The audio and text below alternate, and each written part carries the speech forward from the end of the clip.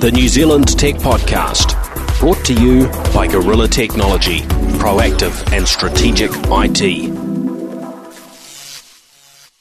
This is New Zealand Tech Podcast. We're just launching our live stream right now. I imagine it may take a little while for people to join the stream. Thank you for those that are joining us on the stream, and to those that will listen to the New Zealand Tech Podcast, episode 321. So, greetings. I'm Paul Spain. I'm Bill Bennett, and I'm Brett Roberts. Welcome along, gents. Great to have you back on another New Zealand Tech Podcast. It's good to be here, always. I think we've been together here before, haven't we? I think so, maybe. I'm pretty sure, yeah. We've done so many times. You've both been very important to keeping the show shareholders interesting and informative. So thanks guys. We've had lots of guests, I guess, over the last 6 years. We're celebrating since the first New Zealand Tech Podcast. What did you talk about on the first one? What did we talk about on the first one? 2011. Sheesh, I can't remember. I'd have to look it up, but that's the way my memory goes. But you can actually still go back to the very first episode. There was an episode 0 that never got launched that Brad and I recorded, and yeah, we decided to kick that one to the curb. And then we had another go, and that was our episode 1. Episode 2 was when co-host was AWOL, and his wife had decided to take him off for a surprise anniversary holiday to the Pacific Islands, I believe. So it's there's been, I guess, a lot that's happened over those episodes. I think I came in about halfway through. Yeah, 100 and something. So that's probably less than halfway now. Yeah. We've had all sorts of guests that we've talked to over the years. Obviously, most commonly we're sitting here at our studio, or what it used to just be in my office that we recorded, and with good local guests like you two gents. But we've had chats with the likes of Ford's CEO one year at CES. Who else have we had? People really from right across the tech industry, from tech commentators and journalists to those in varying positions, be they sort of technical and able to sort of talk about the technology or leaders. But I think we've been honoured with some very interesting folks. You've done a good job. I mean, 6 years that's 42 internet years. It's a long time. It's good. Well done. Congratulations.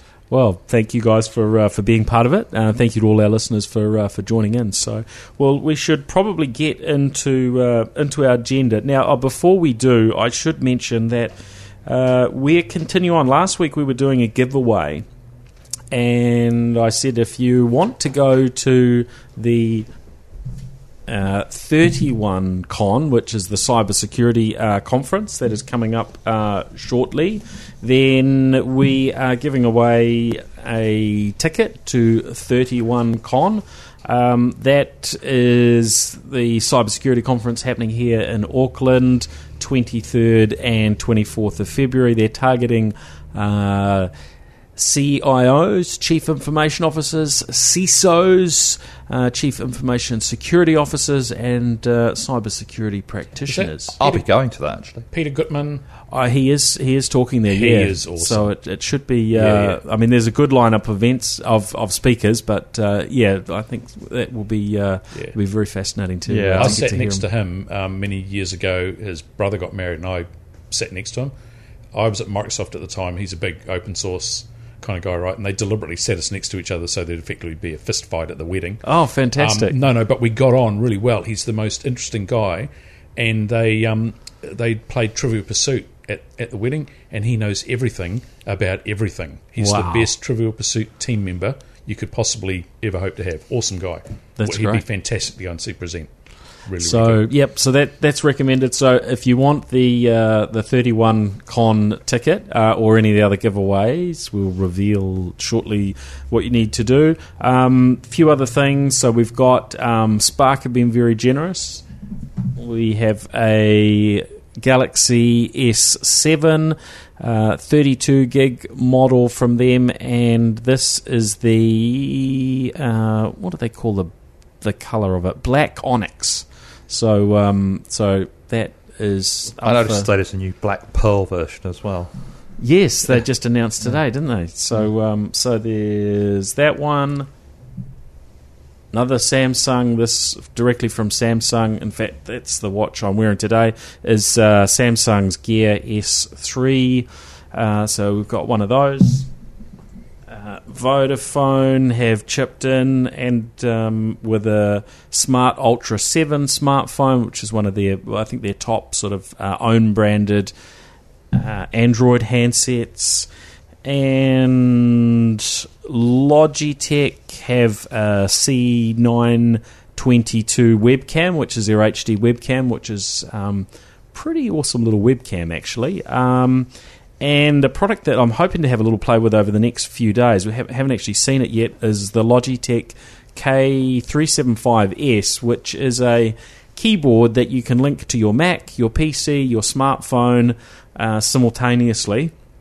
And they've got another product coming out down this track that's keyboard and mouse, and so you can basically link those up. So if you're someone that shuffles between devices, Bluetooth or something, is it? Yeah. And they've had the portable ones before that are more like an iPad keyboard that you can flick across and use on the other things. That's what I thought it was when you but mentioned now they're actually doing it as a full blown desktop keyboard mouse combo. And if, let's say, you've got two PCs, you could link it across to two PCs or two laptops. At the moment, I've got two different devices on my desk, so that would actually suit me, as well as using a smartphone or two. So be able to flick backwards and forwards. So I guess your smartphone's handy if you're doing a lot of texting and that sort of thing during the day. You can just flick your keyboard across and tap away. So thank you to Logitech for those ones. And so in addition to those from Logitech, Norton have given us some copies of their Norton's Security Premium Edition. So that is for Windows, Mac, Android, iOS, for those who have a bit of interest in having a product that sits on top of those devices to help with their So how do you get security. one of the giveaways? That is a good question, Bill Bennett. First prize goes to Bill. No, you will have to enter as well if you want to. So I am starting an email list, and I've mentioned this on the podcast probably once or twice before. paulspain.com. If you go to paulspain.com and subscribe to my emails there, over the next few days, I'll be sending out an email to all those that are subscribed. If you've subscribed previously, then you're already there. If you haven't, then just sign up. And what I'm going to be doing over the next few days is kicking off regular sort of email updates, sort of sharing some of the things that are happening in the tech world, whether it's a story that Bill Bennett's written that I think is pretty interesting, sharing that, whether it's something I'll give some commentary on via video, or varying events and other tech, and there'll be business and podcast related things in there as well. So really all of the things that I tend to like to chat about, I'll be combining those into my newsletter. And so just cool. Jump on there and away we go. So let's get into our topics for episode 321 of the New Zealand Tech Podcast. Now, I just need to authenticate with my Surface, smile nicely at the technology and see whether it recognises me. It seems to have done. Now, first up, an interesting story in regards to US Homeland Security, where the Homeland Security Secretary has floated a plan to ask US visitors for their social media passwords. I don't think it's floated. I think it's in effect, right? There's the JPL guy that got pulled up at the airport the other day. And you think, I think that this is just terrifying. The implications of this are huge. Having to hand over devices, the minute the device is out of your hands and out of your sight, who knows what's happening to it and being put on it. It's like a suicide note for the tourism business in the US, though, the international tourism business. I mean, who would want to go and visit when there's that kind of thing going on? Well, it's really interesting. I mean, for the first time in my life, I was actually sitting here at work yesterday thinking about this stuff. I'll need to burn a phone, right? Most tech people that visit the States now will take a burner with them. You can't give up your company intellectual property and all those sorts of things. The implications are just huge, right? The data's yours, but the device is then in their hands. Who knows what might happen? They're pretty good at that cyber warfare thing and sneaking stuff in. And so I think you're right. From a tourism perspective, it's certainly not going to boost tourism, and I don't think it'll keep it the same, so it's probably going to go down. Well, apparently the conference industry has already been complaining about it because the publisher of Nature magazine was saying that there's 50 scientific conferences that they were planning in the US, and apparently they're already getting cancellations from people around the world who just don't want to go to a conference in the US. Absolutely well, incredible. Why would you? Yeah. It's pretty clear they don't want people visiting. Yeah. Yeah, it's not good. I mean, how would that work if you've got two-factor authentication? Are they going to just force you to let them in because they're saying, "Hey, password"? Are they just going to force you to give I don't know if you've access to all this stuff? I got stopped once heading into the States. Or no, was it leaving? I got stopped and swabbed for explosives and tested positive, which is a fascinating experience. Oh, wow. Yeah, seriously. So I was actually in the room. It sounds scary rather than fascinating. And they swab my bag and they put it in the little mass spectrometer thing or whatever it is, and it pops up and this big red message says positive. And it's like, I wasn't expecting that. This is going to get interesting. And it got really interesting for about half an hour. Had a pretty terse conversation with a couple of pretty terse people, and that was back in the day when they were a lot more cruisy and friendly and didn't have a crazy in charge. So I don't know what's going to look like now. I think the other thing is what are they going to do with these social media passwords? Obviously, they're going to go back and look what you said about America. Yeah, of course. So everyone's going to need a second social media account. Yeah. Right? Yeah. Which is against Facebook's T's and C's, but everyone will be setting up their fake one with pictures of Bambi and their children and all the other stuff, right? Not the stuff with how much expressing you opinion love about the Trump. Trump family. Exactly, and how you enjoyed that stay at the Trump hotel and all that sort of stuff. And my Ku Klux Klan membership is up to date. Oh, Bill, you're a shocker. Yeah. But seriously, it's actually that there are all kinds of scary implications from this, which I think are just going to hurt America. It's actually going to damage their tourism business. It's going to damage their conference business. It's actually not going to win them friends with people. I mean, part of the thing you do as a nation is you welcome visitors. You make friends with them. That's not how you do it. So I think it's going to hurt. It's going to hurt America. Yeah, and bear in mind we're 3 weeks in, right? 3 weeks and 1 day. Yeah. So give them another 3 weeks and 1 day and see where we're at.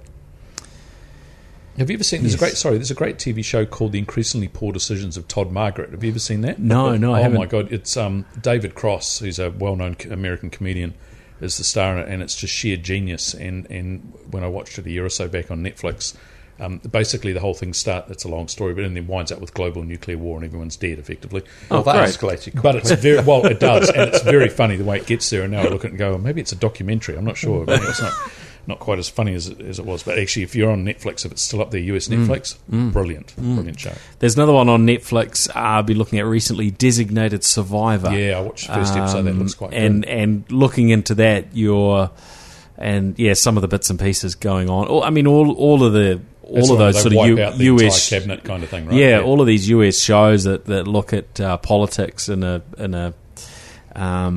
unusual way, give you a few insights, and it makes you wonder what is actually going on around the White House at the moment. Well, the whole thing right now looks like a mashup between South Park and what's that great political thriller that Kevin Spacey's in? House of Cards. House of Cards meets South Park. Well, there are definitely House of Cards type scenarios in there. Yeah. Well, I don't know. We don't know. Is Trump going off for spare ribs? Well, he's probably getting them fed to him there if he's into them. We'll need to bleep parts of this in retrospect if any of us ever want to go to the States ever again, not wind up in a prison somewhere. Now, talking of the States, one bit of the States that some of us are quite supportive of is Silicon Valley and some of the stuff that comes out of Silicon Valley. Tesla, a very good little export there. Next week, there is a launch event for Tesla in New Zealand, finally. Yeah. So that's pretty exciting. 2 of my colleagues drive them and rave about them. Tesla S cars. Amazing piece of technology. Well, it's going to make it a whole lot easier to get them here, isn't it? When you don't have to ship them in from elsewhere. Well, it's actually getting them serviced too is the other thing. I think at the moment, if they have to get them serviced, they've got to throw them in a crate and ship them to Australia, I think, get them fixed over there. So I noticed. I drove around the country last week. It was like we had a week off. We took a road trip, and what I noticed was increasingly, you get to a town, a little town like Whakatane or whatever, and you'll see car charging places, and it's that's happened kind of overnight almost. Vector are rolling them out. I think. I think it was one of the another power company out there, but I certainly noticed them, and I think I saw some in Hawke's Bay, but that will be for Rod Drury, I imagine. Yeah, no, that's. I'm sure that is just for Rod, is it? I'm joking. We're being serious. I'm sure they did do it for Rod Drury. I'm not sure he's got his Tesla yet. Isn't he? Oh, okay. Well, no, it's preemptive. It's still for Rod. We will have Rod back on the show in a little while. In fact, Rod, I owe you an email. Yes to your suggestion of doing a podcast soon. Yeah, when he gets his Tesla, get him in then. That's right. You could do one of those karaoke in cars things. You should do that. There you go. Apple own that now, don't they? Well, if it's an autonomous car, then I'm not likely to run off the road because I'm trying to do a... Well, one of the guys that I work with that owns a Tesla S, we had an offsite up in Waitarua, right? Way up, just up near that big antenna. And he was telling me he drove half or 2/3 the way up there. When you're on, when you're on the motorway, it's all geared up for that side, right? So it's great. Although they have gone through a change with the change in hardware and actually bringing the software up to the point that it was before. Oh, okay. I think it's also because they had a change in their software supply. I haven't followed those details too closely, but having them locally, I think, is great. That means we're going to be treated as a first class citizen, and in terms of some of the technicalities of New Zealand roads, which is great. And I'm certainly thinking we won't be too far off till you can let the Tesla do more than just the motorway type stuff for you. So hence why I put in one of the little deposits so that when the Model 3, which is a cheap one, comes out, that hey, I think that'll be a great tool for getting the team around the city and for me to be a bit more productive on my drive in. I was driving home to Tauranga, must have just been just after Christmas, just before Christmas, and behind Tesla S, so there's at least 3 or 4 of them rattling around Auckland. Definitely. And decided I'd just pass the guy just for the heck of it, and he was in the driver's seat, which I thought was a good thing, and but had both hands on his phone, right? Which is actually, you're probably not supposed to have your hand on your phone, but certainly 2 hands, probably definitely not. But anyway, the car seemed to be just fine. Although, interestingly, it didn't indicate when it changed lanes, so it's obviously already been tailored for New Zealand. It drives just like local drivers. Oh, so does it speed up when you get to a passing lane? Yeah, that's right. It doesn't let you pass. That's right.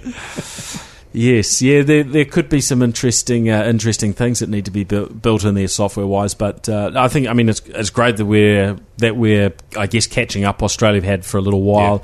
Of course, in Australia they've got their network of superchargers as well. We're expecting that for New Zealand. Probably I guess they'll use solar where they can, right? So I think Bill's right. They're probably coal powered. Yeah. It's a big thing in Australia right now. Yeah. You got to use that coal for something, right? Yeah. I think that's pretty exciting. It'll be interesting to see, because at the moment it seems the North Island is really getting looked after in terms of electric vehicle charging.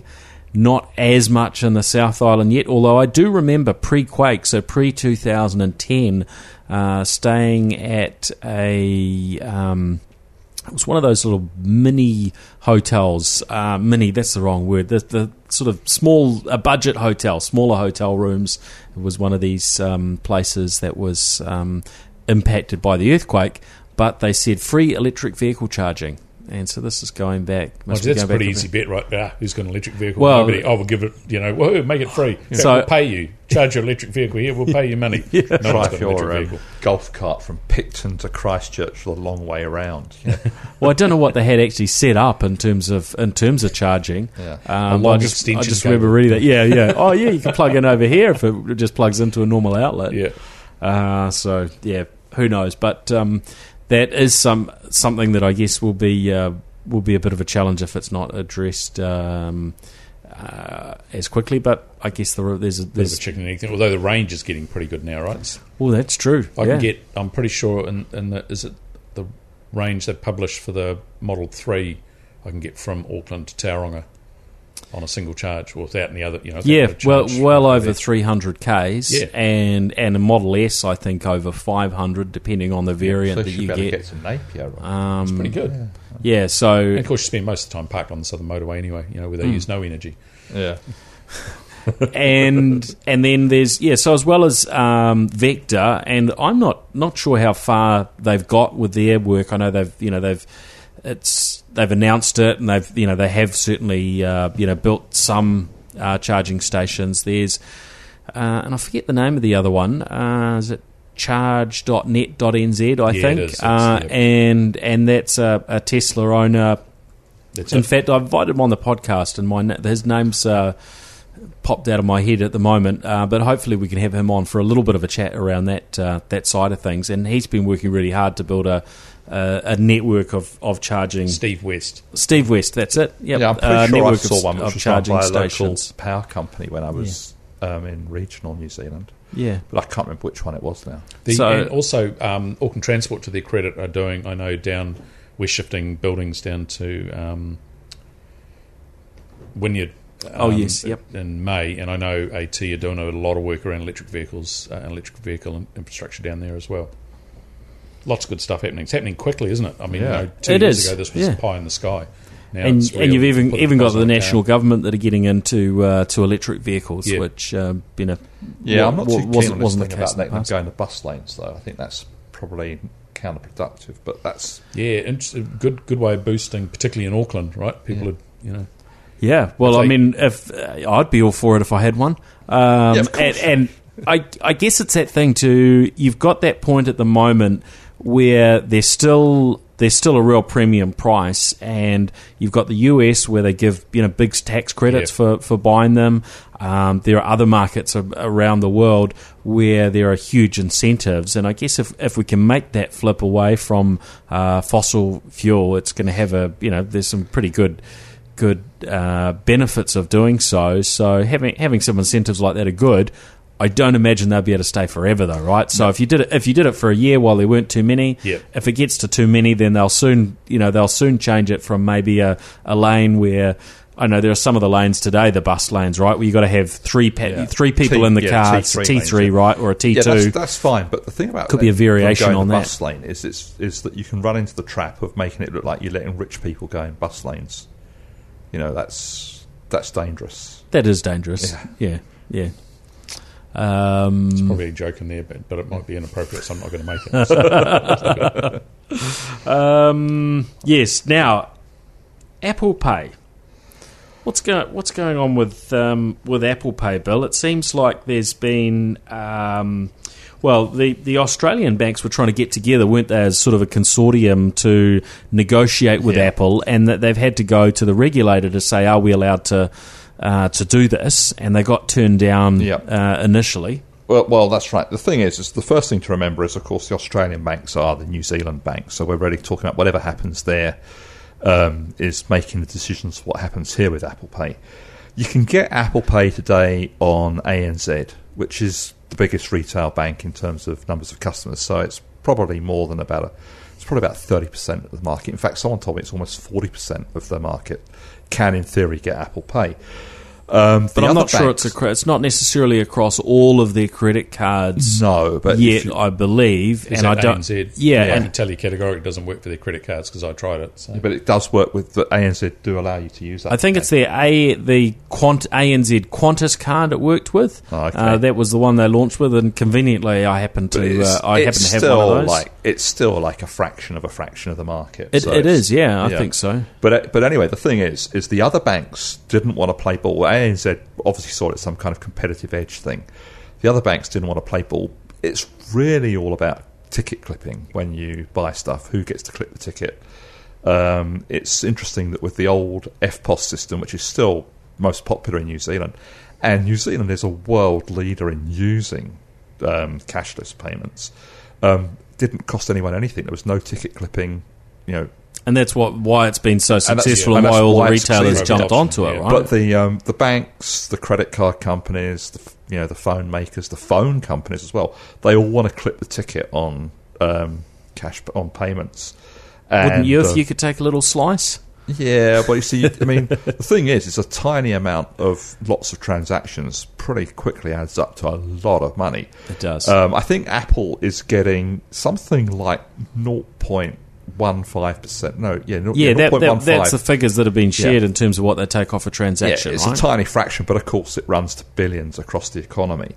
And they also get something like 50 cents every time someone does a debit card transaction as well. I thought it was half a cent. Yeah, 50 base points. Yeah, half a cent. The banks don't like it because, as I say, it's about ticket clipping. It's about who gets to clip the ticket. They've wanted to not pay any fees to Apple, and they've also wanted to have access to the Apple chip so they can put their own apps on Apple phones and get around that way. Well, Apple hasn't done that with banks elsewhere in the world. Banks elsewhere in the world are bigger. Yeah, it's unlikely the Australian banks are going to be able to negotiate that one. Isn't Exactly. It's just, but it's they're playing bargaining counters against each other. My guess is what's going to happen is that at the moment the three other banks are not that no one's crumbling and it's not happening. I suspect that it will rumble on for a while longer, and then eventually they'll give in, because the thing is technology moves along, and the rest of the world is quite happy with that. So why shouldn't Australian banks be? The key thing also is that whether there's a flood of people rushing from Westpac and NAB and Commonwealth across to ANZ, which apparently has been happening amongst geeky type people, but not necessarily amongst the. Well, if you've spent everyone else $1,800 on a top iPhone, you've spent maybe a similar range on an Apple Watch and a nice band for it, and you've got a lot of money tied up in an Apple kit. Jumping banks is no big deal. At least getting a credit card on another bank, so that you can do your payments through your watch or your phone. And look, it is actually pretty handy. There are times when you leave your wallet behind, and it's actually pretty convenient knowing you've got that extra payment. Oh, not having to carry a wallet. Right? So, but I still need my wallet, my driver's license. Well, we're not quite there on all those things yet, but it's coming pretty quickly. But you're right. The idea of being able to do anything that you achieve with your wallet through a smartphone or a watch. It's not if but when, right? Exactly. But it's of course. So the other if but when, how long until Apple become a bank? $230 billion scattered around the globe, devices in hundreds of millions of hands. How long until they just disintermediate the banks? Yeah. That's got to be the end goal, right? They absolutely. Someone at Apple woke up one morning and said, "Let's screw over the entire music industry." Why not the financial? It could be run as a subsidiary or as a separate new enterprise or something. But I think something like that is happening, because there's no reason why banks need to be national anymore, really. No. Well, the nature of where things are going, it seems to be that globalization is actually the approach to delivering best value in many cases to consumers. I mean, you look at Amazon and how incredibly dominant that they are in the US market. They've just opened warehouses, or they're just finishing off opening warehouses in Australia. They will be able to do the same in New Zealand or ship from Australia. Yep. We've seen what they've been able to do with their supermarket demonstration. How can you compete with these global entities that can have the absolute best of technology? Well, I tell you how you stop that from happening. Vote for people like Donald Trump who are against globalisation. But he's not against it if they're US-based companies. No, but in part, what's happened don't get to vote in America on Donald is a reaction against that kind of globalisation. And I think that's it's a whole different subject. But in part, that's what's going on in the world at the moment. It's also why the Brexit thing happened in the UK. So I think the thing is that you're quite right. Globalisation is a rolling thing. It's still probably got the upper hand. But politically, maybe not. Maybe France will vote against globalisation. Maybe Spain, Portugal will. It's a thing that's happening as well. So I think you're right. Okay, and it does work that way. But maybe that particular trend's coming to the end of its life. Well, it'll be interesting because we are going to have to see changes so that certain economies don't get too impacted, right? Yeah. And that could be tax-based. Yeah. We see, I think it's India, where something like a third of the components that go into smartphones sold in that market need to be local components. Yeah. So I understand, I think Apple is looking at opening in, manufacturing in India so that they can deal to that, so they can sell into the Indian market. It's actually a very weak market for Apple as well. Indonesia, I think, is going down a similar track where the big players are basically going to need to have their own local manufacturing. Except it's not humans manufacturing anymore, right? So. Well, and that's the thing. We hear about, Trump's bringing manufacturing back to the US. Well, anyone could bring manufacturing back to the US when it's all done by robots and the hourly rate differences between whatever the poorest country in the world is at the current moment and the richer economies like the US are streets apart. It doesn't matter when it's it's pretty much all done by robots, right? So getting back to the banking and everything, I think the thing is that you will probably see barriers start to be put up in countries and things. There will start to be rules forming around things like phone banking and so on. How successful is the whole phone banking world with Android phones? Oh, you've got Android. Android Pay, isn't it? Pay. Yeah. Is it its current name? In New Zealand, it only works with, I think, one card. But of course, there are other mobile wallets that you can put onto your phone, and so you just install the bank's app on there, and you're away. Now, what Apple have been saying is, look, the reason they want to control it in their ecosystem is so that you can support multiple cards from multiple, different banks. And, that actually does make some sense from an ease of use perspective. We've been down that track in New Zealand previously, and, we're now on to the next phase of technology with mobile payments. But, at this stage, it's quite possible. But I think we're held back in New Zealand that there aren't as many payment terminals that accept that have near field communications or tap to pay. Because FPOS has been so incredibly successful, so dominant. Yeah, I mean, and quite frankly, why would you want to move away from FPOS if you've got it? It's well, it always intrigued me when they brought out the chip cards, right? You'd be standing in the queue waiting to order a coffee, and they brought out all these fantastic. You could swipe your card. Or you could use a chip card, which took twice as long. So the whole thing went backwards. We retrospectively, I don't know, it just seemed kind of crazy, right? The whole customer experience thing got worse, more encrypted, but slower, crappier customer experience. And I've got one of those. I've got those cards that you can wave now, and I found that you can hardly ever use it anyway. I'll tell you, if you're going to bet on someone, you bet on the organisation that understands the customer, their customer, their user, and understands design, and that's Apple, right? They've got an amazing track record of delivering stuff that people want to use that connects emotionally. Even though other vendors in the market might have things that logically might make more sense, Apple get how to connect with their users. Well, I think that's the thing is it's a customer focus. The customer focus that they have wins every time. Yeah.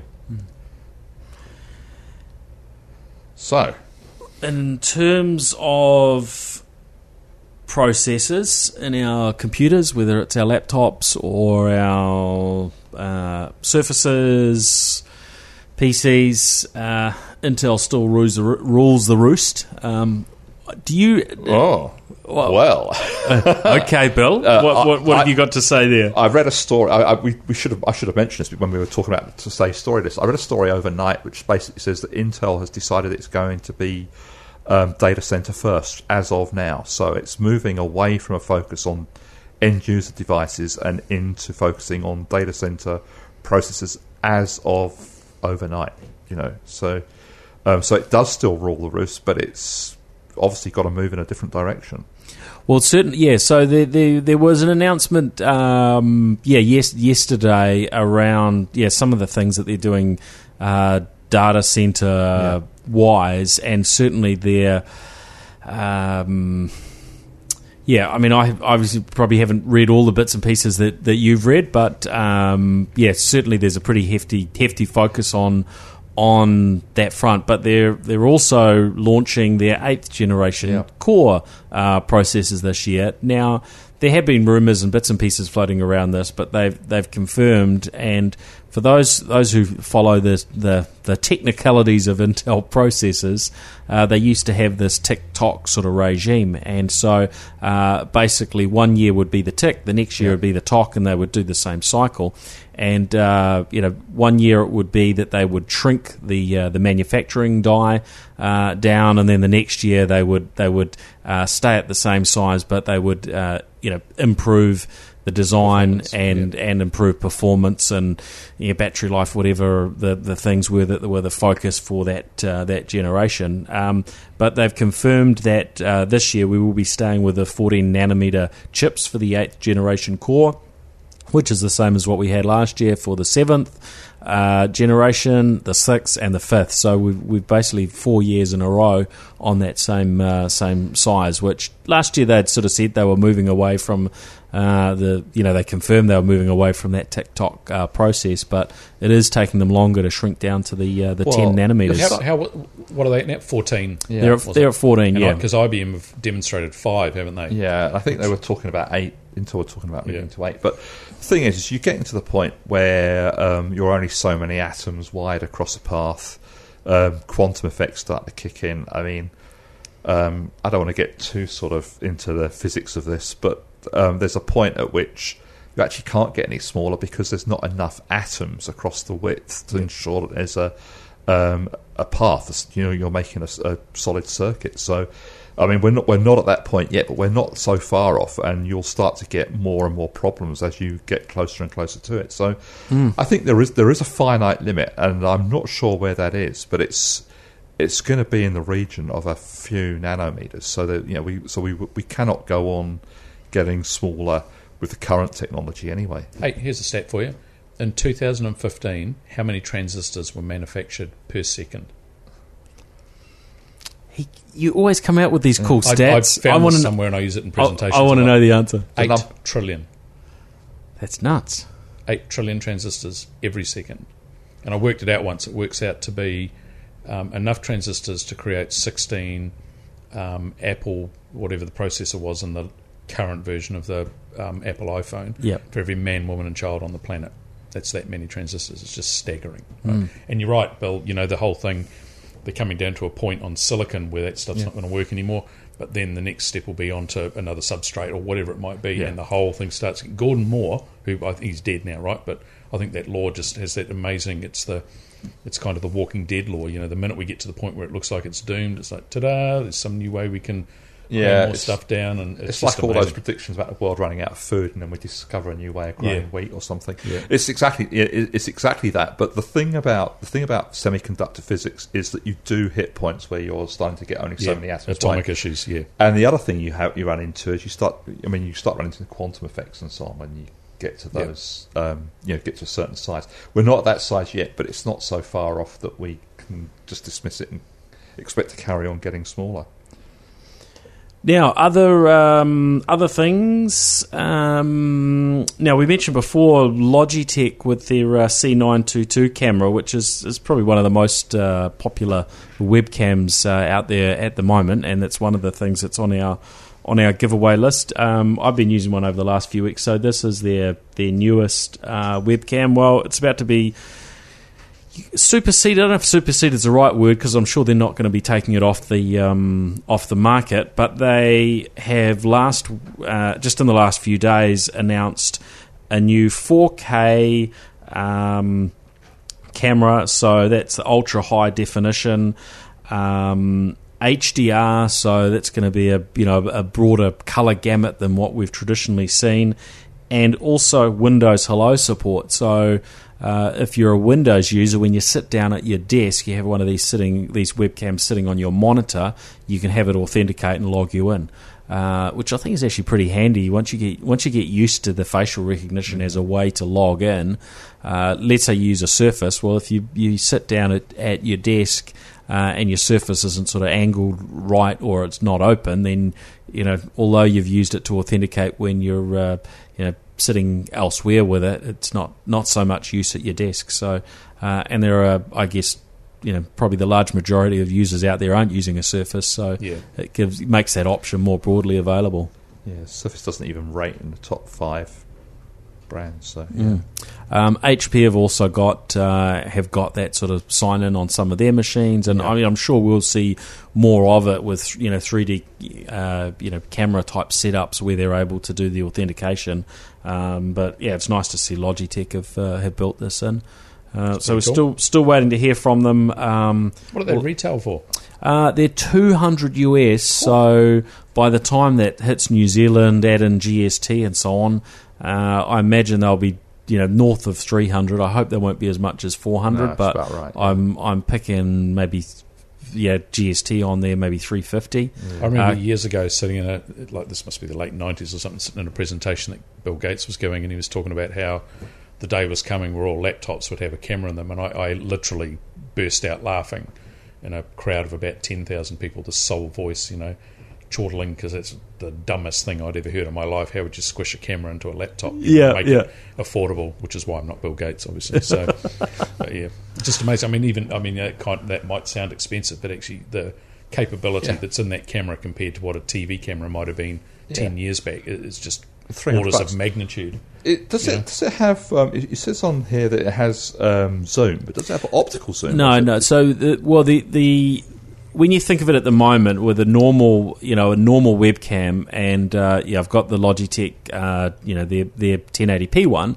If you want to stream at full high definition with that, then if you wanted a zoom capability, you'd have to sort of drop your resolution down. Yeah. So when you start with a 4K camera, that gives you a level of effectively like optical zoom if you're at a lower definition. So if you're only streaming 1080p with a 4K camera, then you can actually zoom without a drama. And that, I guess, is actually one of the challenges at the moment with USB cameras, is if you want one with zoom for use in a boardroom environment and meetings with groups of people and so on, then you're spending quite a large amount of money to do it. So the idea of being able to go to a 4K camera actually gives you quite a bit of flexibility there without having to degrade your quality lower than full HD, which is probably relevant in a pretty large number of situations. It's just made for fibre broadband, isn't it?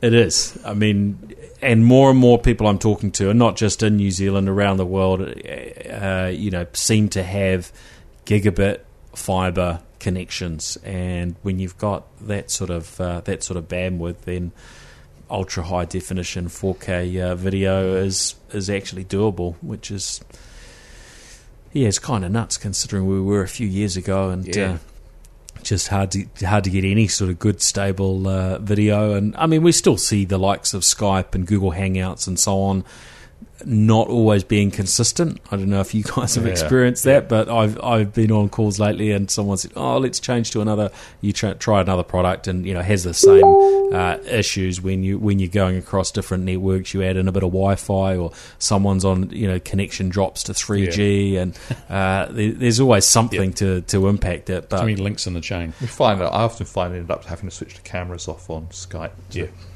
keep the connection, free out the bandwidth. Yeah. Which actually, sorry, kind of related, but kind of not. Did you read that story, was it last week, around the TVs? Was it Vizio, the TV brand that had just signed or coughed up dollars in the States for basically sending audio and viewing habits back to some central location and selling all that information to advertisers? It was pretty shocking, wasn't it? It was beyond pretty shocking. It was just mind-boggling. To imagine that, that a company could...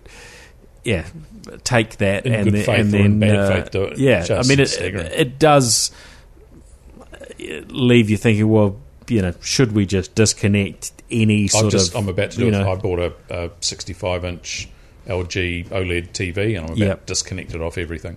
Yeah. We'll use Apple TV for getting Netflix and... Yeah, because they can. But how can you operate not being connected to the outside world, right? I know. It's nuts, isn't it? They'll be able to tell all sorts of things about you just by what you're watching as well. Yeah. But, this thing that they do with the ultrasonic, have you heard this? Where they broadcast ultrasonic via television in advertisements, and then they can connect, work out what devices are in the room at the time, right? So there's this whole air gap thing. So I was reading some stuff about this a while back, and I thought it was some wild conspiracy theory. I talked to some people from Nielsen, the rating people. They do it. It's a thing. It's a well-known thing. They broadcast subcarrier audio, or inaudible audio. Yeah. And somehow, I'm not sure how the link works, but basically, if you've got a device in the room and you're on Facebook, it can pick up that this thing's being broadcast, and they can go, this person on this Facebook account watched this TV advertisement at this time. They can bridge that gap. It's pretty spooky, right? So go and read up about that stuff. And I thought it was all tinfoil hat material, and apparently it ain't. No, I think you're being watched all the time by everything. Yeah. I think people are watching this right now. Yeah, hopefully. Yeah, maybe not. Which brings us on to... Son of Stuxnet, invisible memory resident malware stalking the world's banks. Now, we're used to there being cybersecurity issues of all sorts, malware floating around.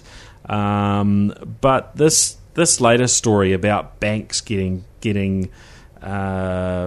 taken, I think, what do we hear? Kaspersky Labs report is talking about fileless malware hitting 140 known banks and other firms in 40 countries around the world, and this fileless malware, of course, being incredibly hard to detect when it's not leaving files scattered around your drive to get picked up by conventional, scanning processes by antivirus and anti-malware software, and I guess when banks get hit in this mechanism, it doesn't bode well for our confidence in financial systems. Well, the story's always been with these things, right? That the tinfoil hat thing, that this stuff's been going on for a long time. Banks being compromised, but they're not going to say anything about it because obviously it dents people's confidence. Therefore, it's cheaper to deal with the money leakage or the whatever's going on. And it's only a few percent of a few points of a few percent. So in the overall scheme of things, it really doesn't matter that much. But again, this whole thing kind of highlights why you probably wouldn't want to be handing over devices to Homeland Security in Port Lax when you arrive after 12 hours drunk and hungover. For the same reason, right? What the heck gets put on your machine, and once it's there, how do you get rid of that stuff? I mean, even getting rid of drive-by crap these days off gaming download sites and other things, some of that stuff is like jumping through flaming hoops. So who knows what it would be like to, clean a machine that. The thing is that those of us who are cynical, those of us who are like nervous about these things, we're just not cynical or nervous enough about it, really. No, that's it. And I'd say, just going back to the Stuxnet thing, the story behind that, and just the way in which it was snuck onto the centrifuges and what it did and how it did it and who built it and all that other stuff. It's an absolutely incredible story. And how old would that be now? is that 10 years old? Would it be like as a mass destruction thing? Yeah. That was earlier, I think. Yeah, so let's say it's 10 years old. A lot's happened in 10 years. A lot's been learned in 10 years. So whatever. It's that classic thing around anything to do with defence or offence in the cyber world. It's like you said, Bill. It's probably a damn sight worse than anyone even imagines. Now. So awesome. I might withdraw my money and turn it to gold ingots and put it in the boot of my car. You tell me where you're going to leave it. In fact, just write it down on a text message somewhere. It'll be a small or gold ingot. It won't be hard to hide. I'll just put it in my pocket. Well, don't put it in Teslas until you know they're not compromised. That's right. Well, Teslas, there's actually there's a little thing that you can do to open a Tesla's. I don't know if it's the front or the rear boot, but there's a little thing at the front that you can pull that will just open it. So it is very easy for somebody to break in, but of course you can do that with a normal car with a crowbar, so it's not not too hard. But with the Tesla, when you pull that release, the alarm will go off. So just a little useless fact that I came across on YouTube the other day. This Juco 2.0 is what they're calling this particular malware, and apparently derived from Stuxnet, but pretty scary stuff when you've got malware out there that just can't generally be detected. There's some amazing stories out there of card skimmers and some of the card skimming technology, and there was a great story I read a couple of months back about a guy who was travelling, I think in Eastern Europe or South America, Eastern Europe somewhere, and he was some security guy, put his card into the machine, and he always wiggles the green thing, stop skimming thing. Yep. And the whole thing broke off in his hand, and it's connected via a USB cable into the ATM machine, and it was an entire new front on the ATM, 3D printed, using technology. Yeah. It had an embedded Arduino or some sort of processor in it. It had everything, the camera, a recorder, the whole kit and caboodle built into this thing, and he stole it. He took it off and disassembled it, reverse engineered it, and stuck it up on the web. Absolutely fascinating. Wow. So, the level of effort that people will put into this stuff, that was on one ATM, Yep. But it used to go out and earn a living.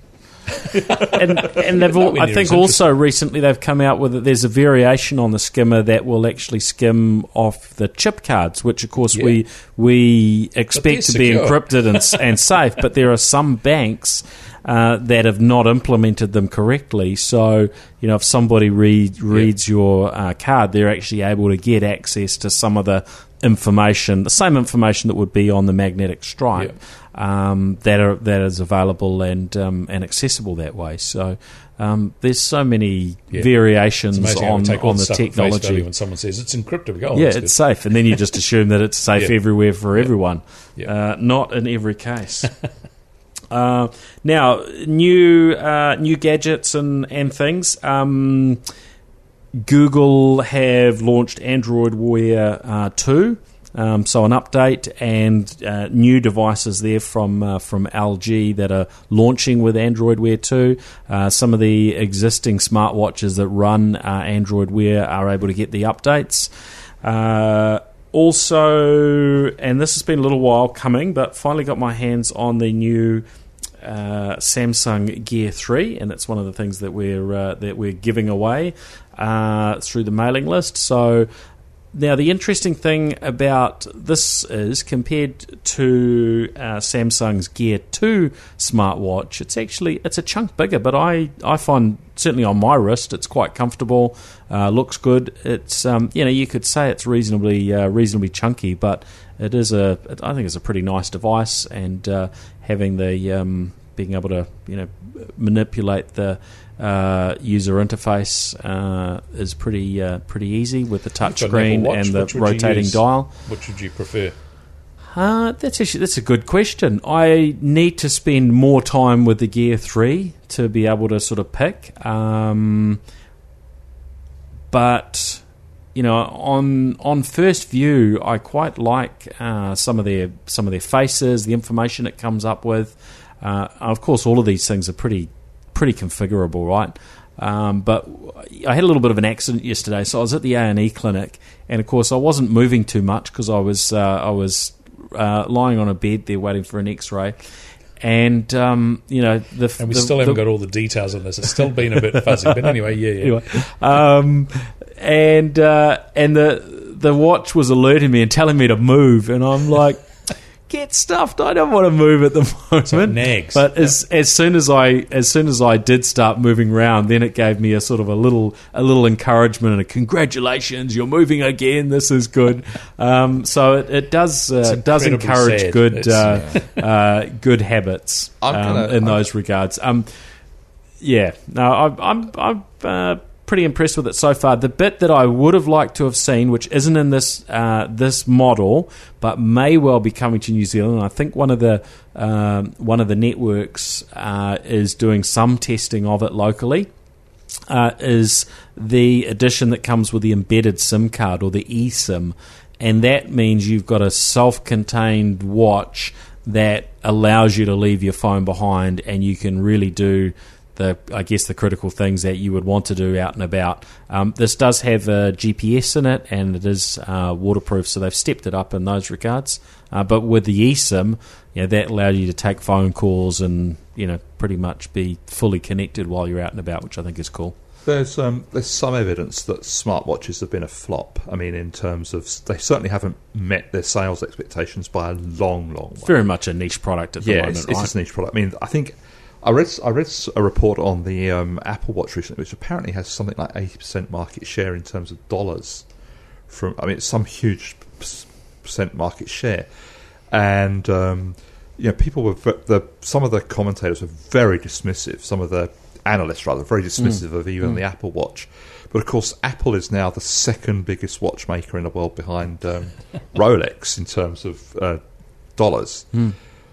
But the rest of the smartwatch market has kind of fizzled and hasn't really hit its stride, which is it's funny. It's kind of what I thought when I first saw them. They're not actually good enough for ordinary people. I mean, actually, when I say ordinary people, I mean people that are not in love with geeky things.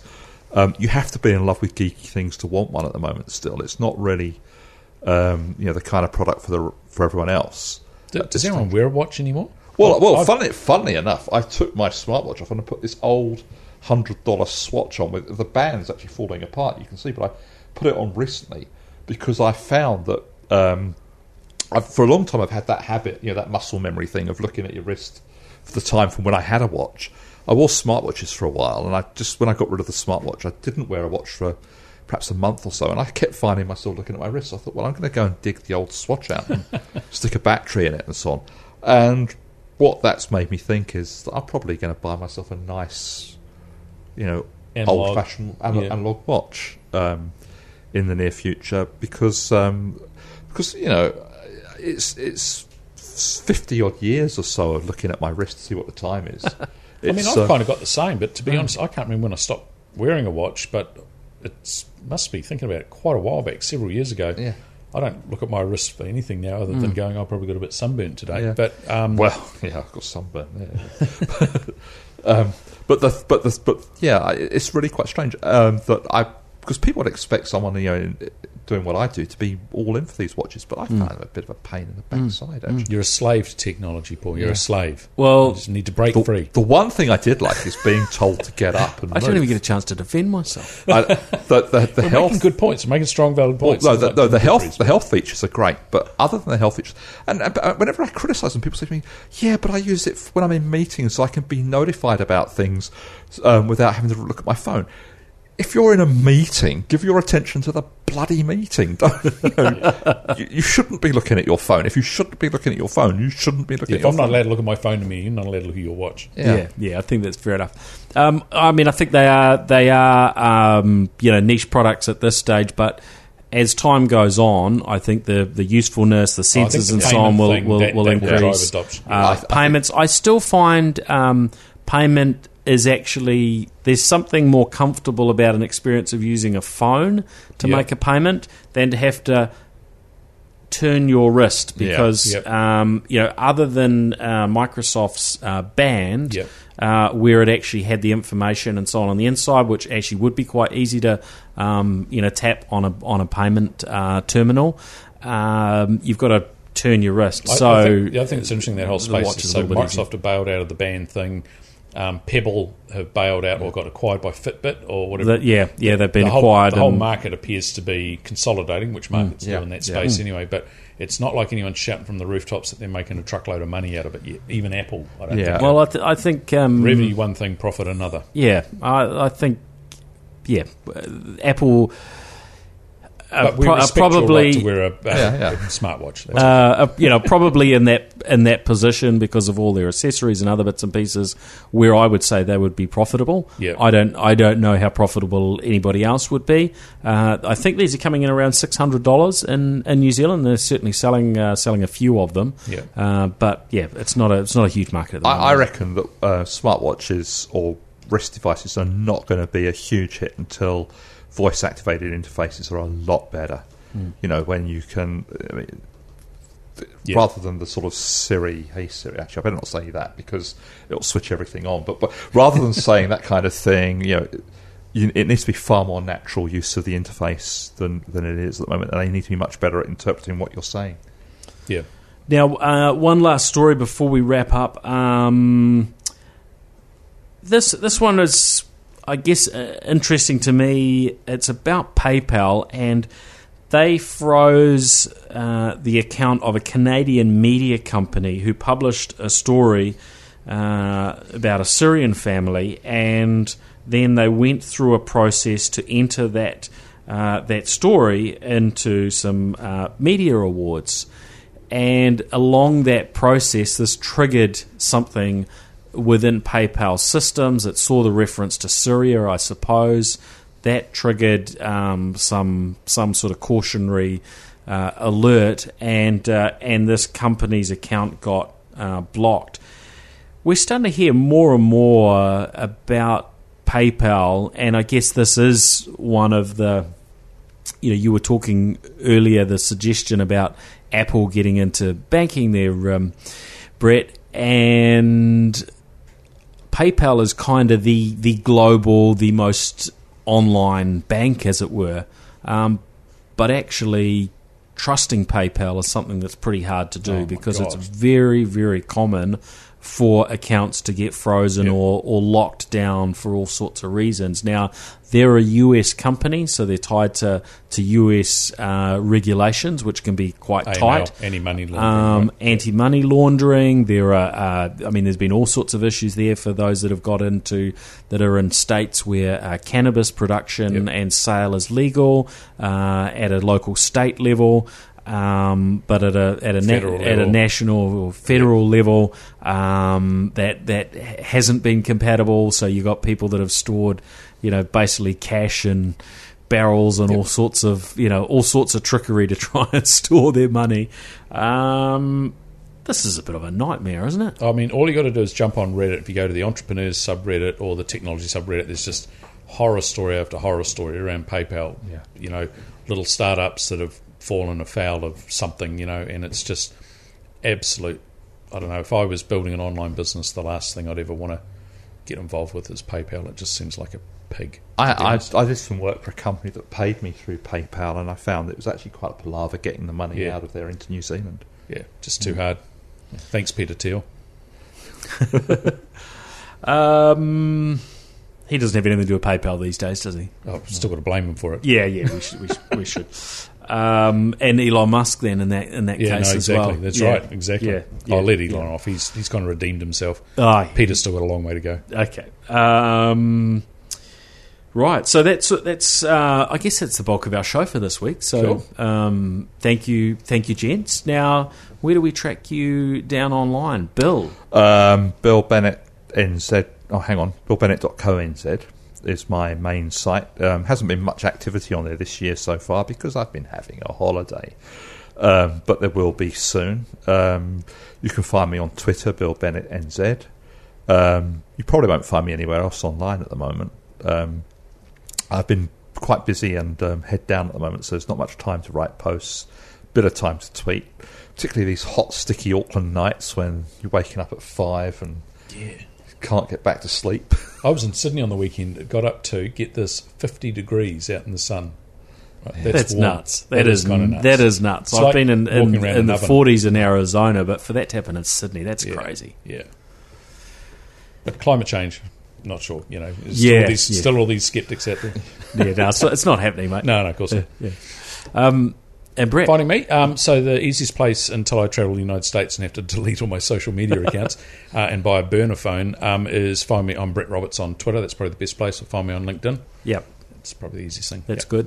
Now, I was very remiss, actually. We didn't do proper intros for either of you. So we'll do outros. So you guys should do an outro, Brett, so people know where you fit into this tech world here in New Zealand. So my name is Brett Roberts. I'm an associate director at Datacom, based here in Auckland.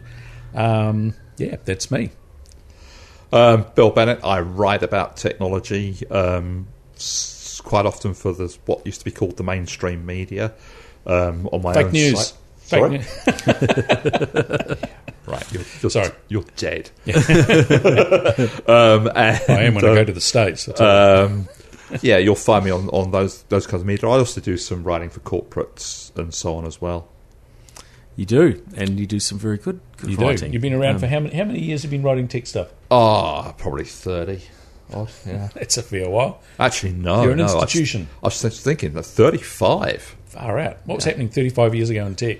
I can't. I'll tell you a story. That was when Bill was inventing the software cover disc. The software cover disc that used to get put on magazines. But there might be a few listeners old enough to remember what those were. I'll tell you the hot story. In my first year as a tech journalist, I wrote a story saying 2 years from, a story where a company claimed that 2 years from now, talking computers will be ubiquitous, and and they will understand what you say. And it's been that way pretty much every year since. Marketing. See, and we could spend a whole podcast on tech marketing. Yes. Oh, maybe we should at some stage. We should be a drag bit of fun. Some of the shameful stories up and just shame a few people about. Yeah. I've got a few. Yep. And I am your host, Paul Spain, from the New Zealand Tech Podcast and Guerrilla Technology, the place to come for IT services in Auckland if you have a small or medium business. So that's what keeps me busy. But that's pretty much wraps up the show. But just a little reminder, we have some pretty cool prizes to give away if you are interested in them. So we've got Vodafone's Smart 7 Ultra Android phone. Spark have generously provided the Samsung Galaxy S7 Black Onyx. We have a ticket to 13Con cybersecurity conference happening in, when is it, about 9 days away, 23rd, 24th of February. Logitech have keyboard and a webcam. And we have from Samsung the Samsung Gear 3 smartwatch and some copies of Norton Security Premium. So if anyone is interested in any of those, feel free to sign up for my email updates at paulspain.com.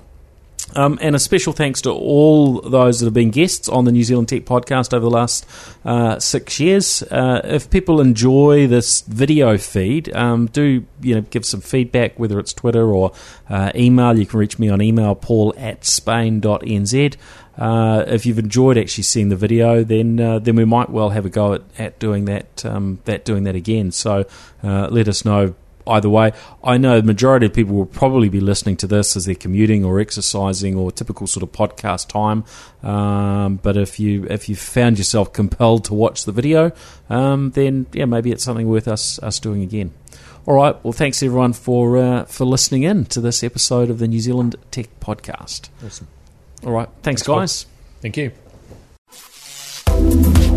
The New Zealand Tech Podcast.